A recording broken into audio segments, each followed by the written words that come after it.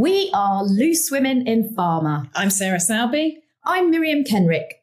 And we are an industry agency partnership from the world of pharmaceuticals and healthcare. And we are on a mission to inspire and empower women in our industry to shake up the future of women's health.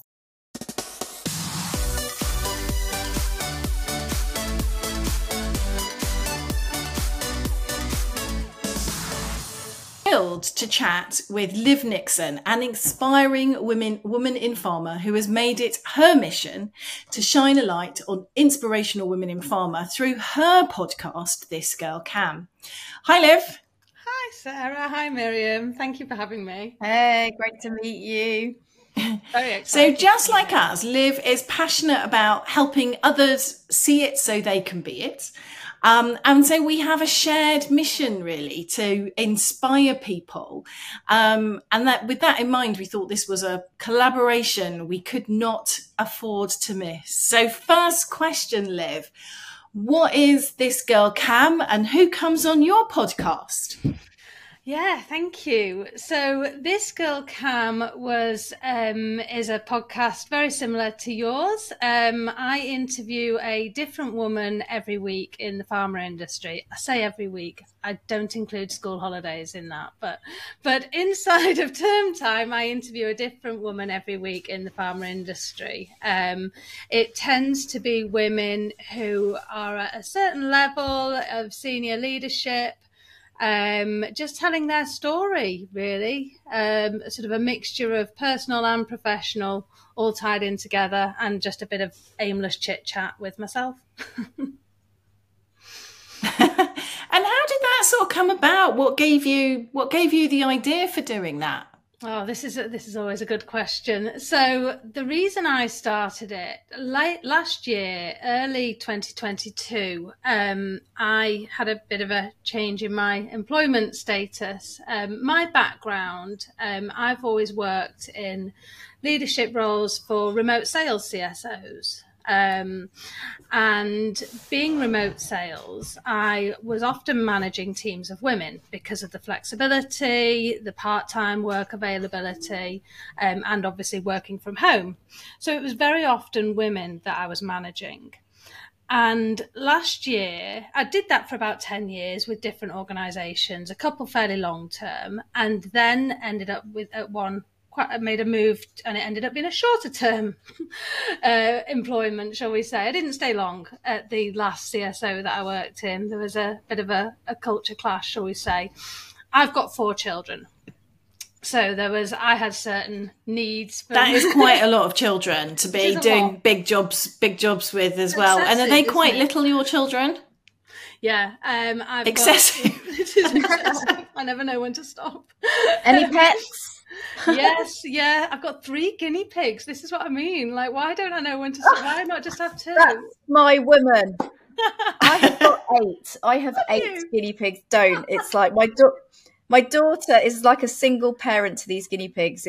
And she's now 19. So if you need any more, let us know. Oh my God, my husband will kill me. I know, but Miriam, how many guinea pigs did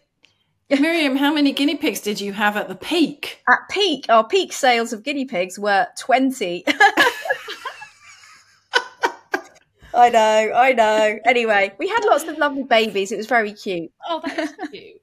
So I did have a dog, 2 cats, and 2 guinea pigs, and then my dog died, and so now we have 2 cats and 3 guinea pigs. Not that a guinea pig is equivalent to a dog, but when we have toddler twins. When you were asking, the original question was about the age of my children. So I have a 10-year-old girl, a 9-year-old boy, and 2-year-old twin girls. So, yeah. How do you have time for a weekly podcast? I really don't. I don't know why I did it to myself. It was full on naivety as to how much time it was going to take, to be honest, getting into it. But hence why I don't do it during the school holidays.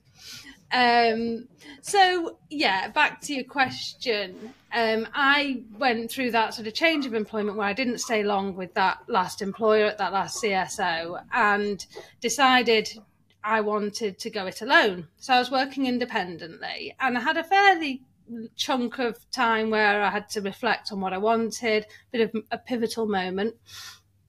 And when I thought about what I wanted and what I enjoyed, that was one of the things I missed, was managing these teams of women who quite often had taken a lot of time out to have their children and had taken a back seat while their husband's career had progressed and they had been the main drivers.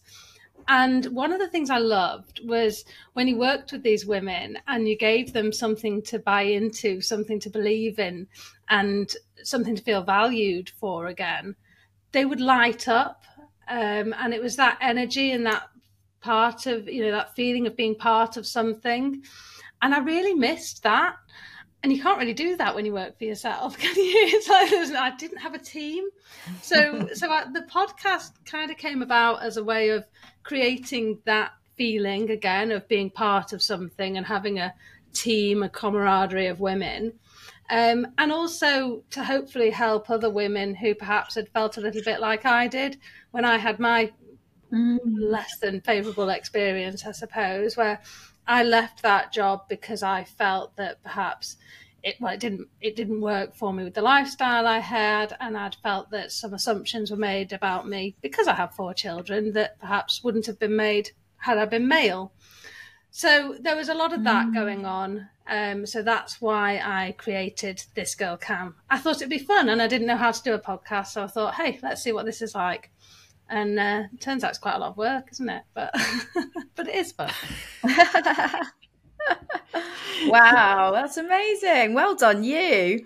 So, who have you had on your podcast? Give us a few kind of trailers for people that we need to go and check out. Oh my God. So I've been really lucky. So you may know Paul Sims, who from Inpatient Health. And he has been a huge ally and a massive help to me. So I actually did a webinar with him in October 22, so just about a year ago, and emailed him and James Harper, who put Sarah and I in touch, actually, to say, I'm thinking about doing this, but my one question is, how am I going to get any guests? Because these women are really busy. How are they going to find time to come on my show? And if any of you have got any recommendations, perhaps you could hook me up. That'd be brilliant. And, some of the guys sent me 1 or 2 names, and Paul Sims, bless him, sent me a spreadsheet. And there was just these tons and tons of names of women and that he recommended I speak to, and all of them went for it. So one of the first ladies I spoke to wasn't recommended to me by Paul, was a lady called Jen Lang. That will always have a place in my heart because I was so nervous, but it was fabulous. She was so honest. It really was just like a lovely chat. So that started the ball rolling. Then I spoke to Vicky Williams from GSK. She's GM at GSK Germany.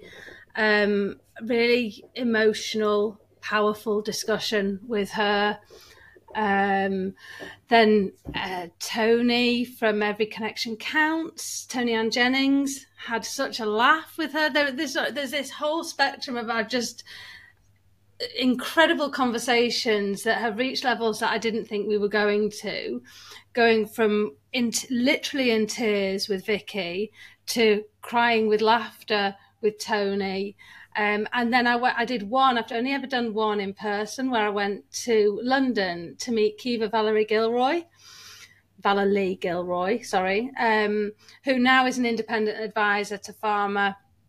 She's had one of the most incredible women I've ever spoken to, and could have just listened to her talk all day long. Also helped that she's from Northern Ireland. Absolutely hilarious. Had a great time, and we all went out for a meal and had a few drinks as well. It was fun.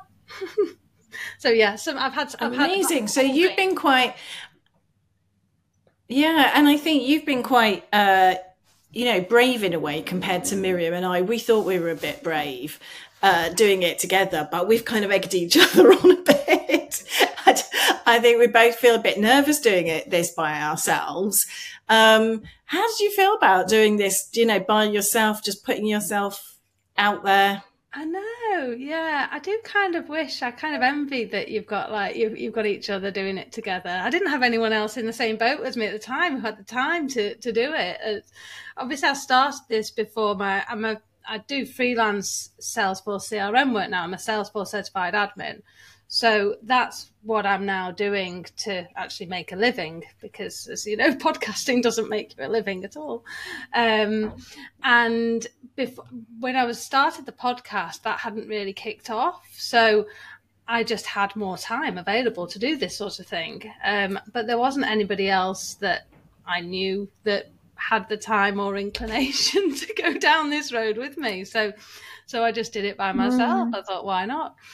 But yeah, I kind of fantastic. wish I did have someone to do it with, but I've made so many friends. It's never too late. Maybe somebody listening to this will be, maybe somebody listening to this will think, ooh, get well, involved. I could hey, listen, I'd have anyone share this. I could be a co-host. And presumably, you're always looking for people who are keen to come on and tell their inspiring stories.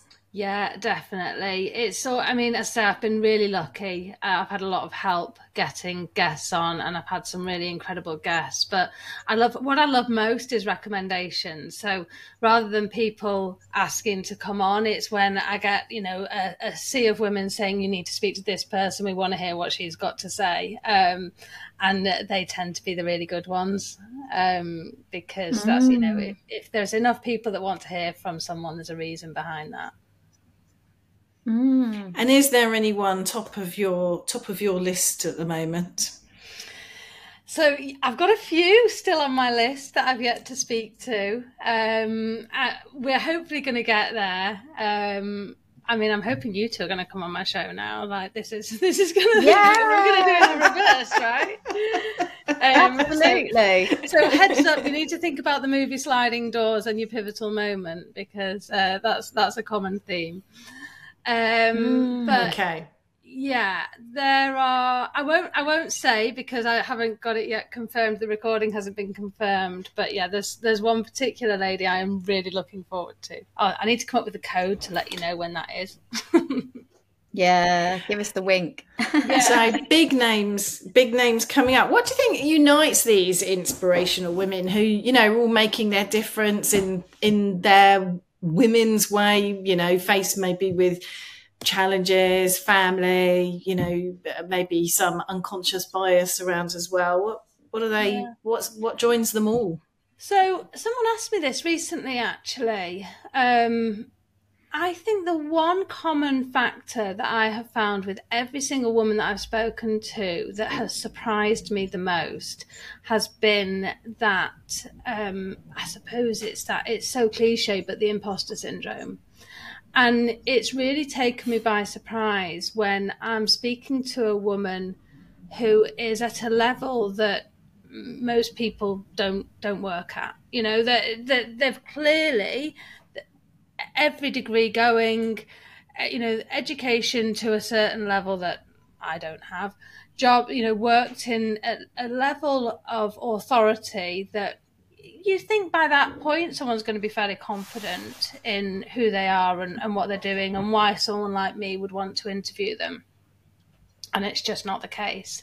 They pretty much, I would say, out of now 24 episodes, I think 22 of those women have said, I'm just humbled and honoured that you want to speak to me compared to some of the other guests you've had on. And it blows me away every time. But in a way, that brings me some comfort, because you kind of think, well, if you're suffering imposter syndrome, then, well, then why am I even worrying about how I'm feeling? Because it's just always going to be there. So why don't we just get on and do it anyway? It's amazing because I watched this a video someone recommended to me recently, and it's terrible because I can't remember the name of the woman. But you know those speeches that they do when they send their graduates off into the world in the US, so they get loads of famous people to come along, and they're all on YouTube. Anyway, and one of them was this amazing woman, and she was talking about imposter syndrome, and she said, "You know what? This is absolute beep." In terms of, you know, as a concept, because, and she likened it to this idea back in the days where they invented the bicycle, and it enabled women who were sort of stuck at home to be out and about kind of in the world. And so there was this narrative around, women who cycle have bicycle face. Have you heard about this one, Liv? I know the exact nodding, but maybe... Yeah, I mean, I'll just carry on just for the benefit of everyone listening. And so there was this whole kind of narrative around, if women who ride bicycles get bicycle face, you know, I guess it's, you know, that kind of grimace that you have when you're sort of like wind in your face and, you know, the rattling handlebars and whatever. And so, and it was kind of like put out there that this was like an ugly thing. And, you know, you wouldn't want to be that kind of woman who rides a bicycle and gets bicycle face. And she was like, this was just pure manipulation to try and keep women where they were. And she said, imposter syndrome is exactly the same. And that's how she sees it. And so if you buy into the concept of imposter syndrome, it's like you are an imposter and therefore you're struggling psychologically to believe that you're entitled to be there. But if you believe that there is no imposter syndrome to be had because you have the right to be there, you know, it changes, it just kind of almost blows your mind to imagine that possibility. And it's almost like the more we talk about it, the more we reinforce it, just like bicycle face. And I loved how she reframed that. And I'm sure we can find the link to it and put it at the end, you know, in the description. But I was like, God, that's brilliant. Like that. Yeah, I love that. Yeah. So it's a shame, though, isn't it, how prevalent it is and how much we struggle with it even today. Well, I think, and I heard it's that reframing of, so Stephen Bartlett said, I think it's not imposter syndrome. It's if you're uncomfortable, it's growth. You need to be uncomfortable to grow. So if we can reframe it, and let's not call it imposter syndrome, let's just say it's something that's pushing us outside of our comfort zone. Because that's all it is. It's just like you say, it's just been called imposter syndrome to make us feel like we're somewhere where we shouldn't be, which isn't the case. We're just feeling the usual typical feelings of discomfort when it's something that's stretching. Definitely. And Miriam and I had a chat about, you know, getting comfortable with feeling uncomfortable in our last little roundup we did on LinkedIn. And it's just noticing that horrible feeling of being uncomfortable, and it isn't nice at the time, but it just means that you're growing and you're pushing yourself, and you know, you're stepping into, you know, the magic zone, as we call it in my agency. And it feels a bit uncomfortable in the magic zone until it becomes your comfort zone, but the more you practice to get better, then the more it does become your comfort zone. So I've heard some interesting talks on imposter syndrome, you know, right from people who totally, you know, who say, look, it just doesn't exist. It is just us either feeling that we just don't want to do something, having that sort of inertia, or it might be taking that a little bit further, just a little bit of an excuse sometimes that we give ourselves, not to sort of push ourselves on. So, but it is fascinating, because I'd never heard of imposter syndrome until a few years ago, and then I started to get it all the time. Yeah. But it is weird. I mean, I remember my first meeting where I was on the leadership team. It was, you know, I'd moved to company. I was now kind of this leader in the leadership team, which I'd never been before. And I remember sitting in the room looking around and going, oh my God, like there's me, there's like one GM, and I think the head of HR were women, and the whole rest of the room was men. And I do remember feeling like, yeah, like, do do I have the right here? So it is uncomfortable. And I think it's even more uncomfortable doing something new when you're surrounded by people who are different to you. And then it's like, so there is, I mean, there definitely is like let's call it an extra level of discomfort, I think, where there's a sense of, there's one game being played. I don't want to make it sound like a game, but I mean, there's one level of engagement and communication and comfort, let's say, amongst a certain group, and you're feeling like I don't know, you don't know how to play that game. And I still feel it today. I work in a Japanese company and I don't understand how that works. It's a different world. So I mean, much as I hate imposter syndrome and like making it an easy excuse, we definitely also have to do work to help people learn how to navigate at every level, I think, you know, not whether it's being a working mum and how to juggle all of that or whatever, you know, all the stages through our career where in many ways we don't have those role models and we don't have people to follow and to kind of learn from. And that's, I think, what we're missing is that sort of support. So we're just struggling alone and then in our own brains and then, that's so true. I think that's the big challenge. And that actually is probably the other thing that all these women have had in common that I've spoken to is that mentorship piece. And they've always had really good, solid mentors and believe very much in paying it back as well. And I think that's, again, something really important that we can achieve by doing these podcasts is, you know, not only, so, okay, we don't like the fact that imposter syndrome is called imposter syndrome. We don't like the fact that it does seem to be always targeted at women.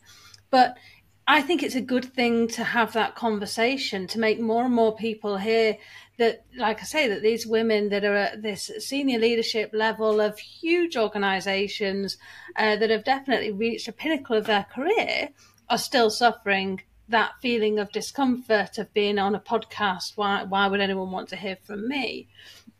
So let's keep talking about it because that gives other people like the likes of me comfort and the same with that mentorship. If we can give them more people to look up, so if someone hears an interview with a woman that really resonates with them and everything they say, then all of a sudden, even if you just follow them on LinkedIn and you see more of their posts and you share more of their thoughts, it's just sharing the love, isn't it? That's what we're doing, we're sharing the love. Exactly. So what you said, that what unites women, and that's a bit of a challenge. Have there been any other common threads in terms of barriers that have been facing the women that you've interviewed? I don't know so much as barriers, really. And I did think that we would come across that more when I was doing my interviews, but I think I guess because of the sort of conversations that we have, it's very much about just their journeys rather than the things that have got in their way. Because I think, as I said, one of the things I alluded to earlier when I talked about sliding doors and when I said if you would come on my show, we talk about pivotal moments. And I think that's... I ask every guest, or I did in season 1. I feel like I need to move away from it for season 2 because Charlotte Moraine, who came on a couple of weeks ago, pointed out that it's from the 90s. There's going to be loads of people who haven't got a clue what I'm talking about. But the theme of the conversation is, what's your sliding doors moment? What has, altered your life to a point where you could have gone in a completely different direction? And do you ever reflect on that and wonder what that would have been like? And that's more the really interesting part, I suppose, rather than barriers. It's more about what are the moments that have changed the direction that you've chosen and why. Because the way I see it, you can see someone's LinkedIn profile and you can see someone's CV and they'll go from job to job to job. And you can see that progression. Everyone can see that. It's there in black and white. But what really fascinates me is the bit, if we talk about squiggly careers, okay? So I don't know if I'm drawing lines now on the screen, but so a career that'll go like this. I'm really interested in the bit that what's going on behind what we see on the CV at the point at which you changed from that job to that job. What was your decision-making process there? What led you to do that? Why? How scary was that leap? You know, how much self-doubt did you feel during that leap? And when, you know, people talk about a gap in your CV, you know, what we don't think about how that felt as an individual for that gap, or we don't talk about how that gap feels for that individual, and all the questions and the moments of reflection. And I guess it was a theme of questioning for me, because I was starting the podcast on the back of going through a very similar pivotal moment. So I guess that was why that was important to me, to understand how it was for everybody else. Yeah. I mean, if you think about it, a lot in the academia, they have that kind of sabbaticals is kind of like a normal thing, isn't it, to have a sabbatical at some point through your career. And I know women have maternity, you know, time off often, and in some ways, you know, you do feel like you come back a different person even if you come back to the same job for obvious reasons. But I think having those moments in your life where you do something totally different, which is totally scary, or, you know, you just take that leap, or take some time to really kind of reconnect with yourself, and why are you here?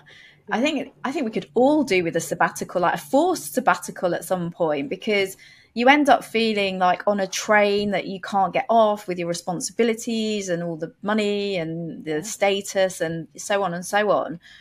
And you forget that you've got choices. You don't even think that you've got choices because you feel you're on that train and that's it. But obviously, probably many of us are too scared or just unable to do that for whatever reasons. Yeah, and that's sadly it does happen sometimes. It does happen sometimes in agencies. Years ago, when I was freelance, I covered sabbaticals. So it's not unheard of in agencies to do that, because I suppose you need to be bringing the inspiration, and you know, you can't do that if you have no inspiration yourself. So it does happen sometimes. I do agree, but obviously it's a really big cost for companies. Yeah.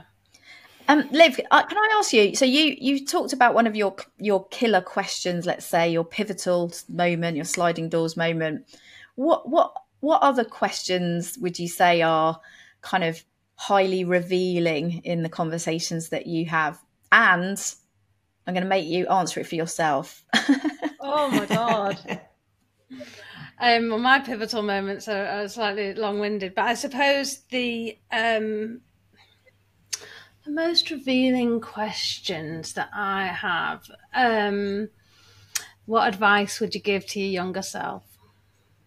So really, it's that, but actually not just a young person, because sometimes you can say, what would you say to someone just starting out in the industry? And that's, obviously it's always interesting to know, but again, I like to uncover, knowing if you could go back and actually see yourself as an 18-year-old girl or a 20-something, or, and at the start of your career, what conversation would you have? Are there any regrets that you have? Do you wish you'd been bolder at certain points? Or do you wish you'd known when to shut up at other points? And I suppose it's quite interesting to have that conversation.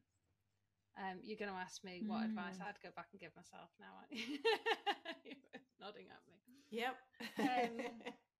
The advice I would go back and give myself, I'll go back to when I was 22, which is the first job that I had in this industry.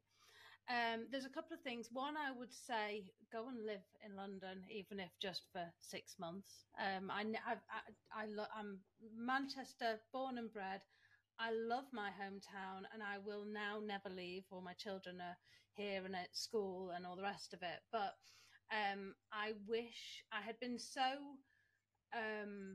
grounded in where I was that I didn't even consider the opportunities that a spell in London would have given me in this industry. So I wish I had taken the opportunity to travel around a little bit more, get some experience in head offices, which there aren't many of up here. So that's one thing I wish I'd done. And I wish I hadn't been. I think I don't have a degree. I got a job. I used to sell sweets before I got a job, and I joined the pharmaceutical industry at a time when they were leaning away from the science degree and more into people that could sell, because their theory was, we can teach the science, we can't teach you the selling bit, really. Right? They can, but you know what I mean. So I joined the industry then, and I think I spent certainly the first 10 years, if not most of my time in the industry, feeling intimidated by everybody I spoke to because I didn't have a degree. And I wish I had either done something about it when I could afford to and could have taken the time and actually gone and got that degree, or just get over it and just see that what I was there and had every right to be there. I wish I hadn't let that perhaps hold me back, because I think it did, if I'm honest. Either do something about Thank it you or for get sharing. over it, I think is the message. I do like that piece of advice, because sometimes, not just relating to that, but sometimes we do just have to get over things and give ourselves a little talking to and just say, look, just get over it. You can't control it. Or if you can, take control. If not, get over it. Just get over it. Yeah, exactly. Yeah, I guess you have to know how to get over it, don't you? And I think what it is a deep unconscious belief that somehow, it's the imposter syndrome. I don't deserve to be here because I don't have a degree.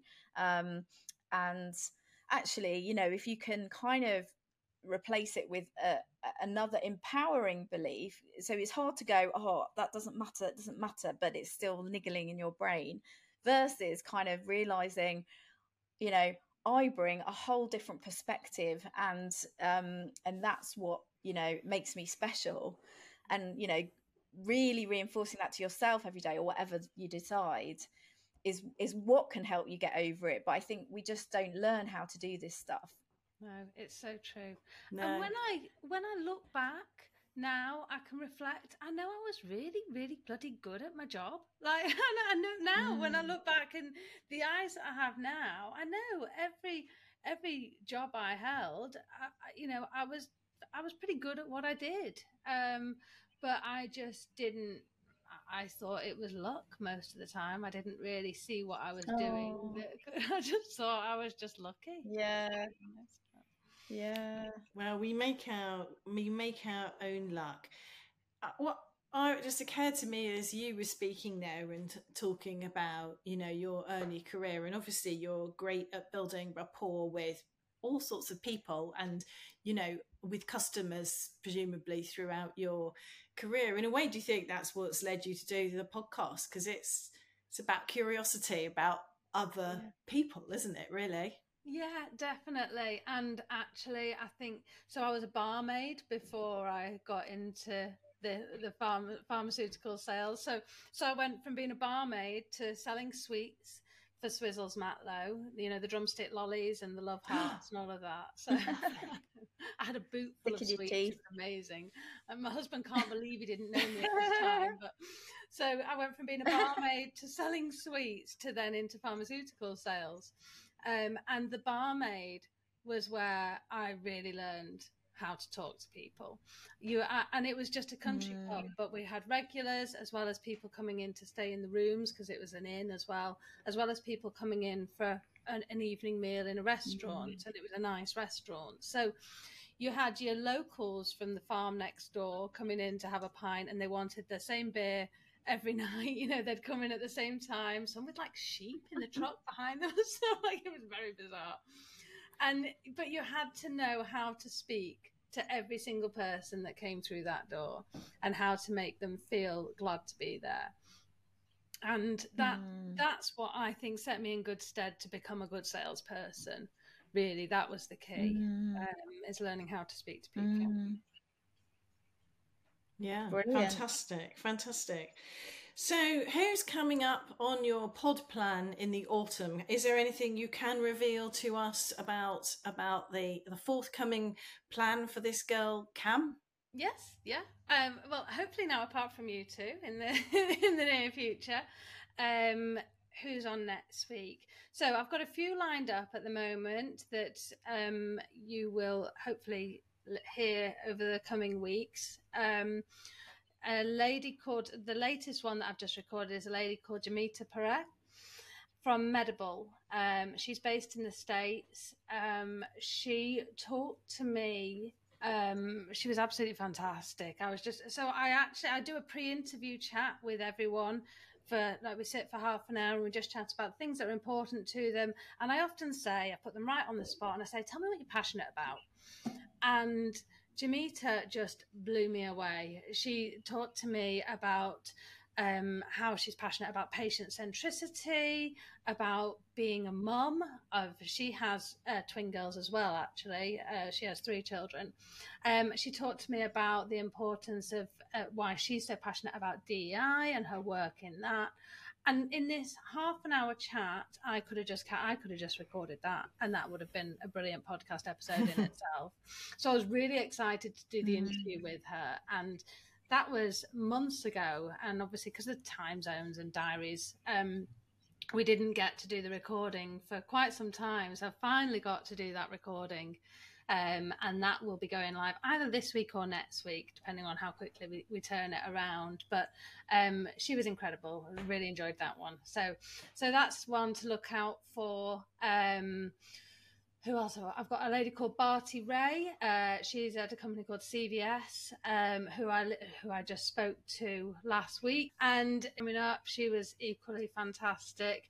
And Jane Gertschkowitz, she's a huge advocate in patient centricity, rare disease, clinical trials. Absolutely fascinating. Some really passionate, inspiring, clever women who I'm kind of in awe of, but could also listen to them talk for hours on end. So I actually Jane's interview, we actually had to do in 2 parts because it wasn't enough. Normally I allow 1 hour, and we needed easily 2 hours. So yeah, that was a good one. Fantastic. Cool. Well, we'll definitely provide links when we post this to your podcast. But where can people find you, and how do you promote yourself? Yeah, so I do most of my activities on LinkedIn. I do have a Facebook group where sort of the post, at least to the episode, will show there. Most of the publicity goes on LinkedIn. I have my website, thisgirlkam.com, where I have not only the podcast episodes, but I also write up the interviews so that people who might just want to see what the conversation was like with somebody, but maybe doesn't like podcasts or doesn't have the time to sit and listen to a podcast, can actually read it instead, just to get a feel for it. So that's on my website. And other than that, I'd say, yeah, LinkedIn. I'm also on Facebook and X now, and Instagram and all the rest of it. But the key activity happens in LinkedIn and my website. Great. You're everywhere. We need you to be our social media person, it sounds like. We've got a social media person. Nat is started with us. She's doing a great job already. So she's keeping us up to date. It's a lot of work, isn't it? It's much work. Yeah, it is. I think when you get into a sort of rhythm of it, it's okay. And we try to kind of make as light work of it as we possibly can, because like you, this is not our day job, but people seem to like it. So it's great that we can shine a light on the amazing work that you do. When we set out, I had no idea that we would be talking about guinea pigs and that I would learn my new favourite word, which is a squiggly career. I love that. That is such a great term, a squiggly career. Have you made that up, or is it a thing? I would love to take credit for that one, but no, I think there is actually a podcast called Squiggly Careers. I think I've actually, I'm pretty sure that's definitely not my thing. But it's good, isn't it? Yeah, I liked that one. It's fantastic. Sounds like Jane Easton's career. We called it an unconventional career, but squiggly would have been even better. Yeah. It would have been. It's been brilliant to talk to you, Liv. Thank you so much for coming on our podcast. Yeah. I think we're both excited and scared in equal measure about coming on yours. Well, I am. I don't know about you, Miriam. I'll be crying. Oh, thank you so much. And I think we should definitely make sure we get the guinea pigs in a few. Oh my God. Yeah, absolutely. Whilst we've been recording, my daughter's been running around the garden trying to gather them in. So yes, it's been quite amusing. Oh, definitely. One of them's a real drama queen. Really squawks. Oh, I know. And when you get the food out, when we get like the it's breakfast or whatever, they go crazy. Anyway. Lovely to meet you, and well done on an amazing job with your podcast. Yeah. Thanks, Liv. So much for having me on. Oh, pleasure. Take care. See you later. Bye. Bye. Thanks for listening. If you haven't done so already, why not join our LinkedIn group? The Loose Women in Pharma podcast is a Women in Pharma production.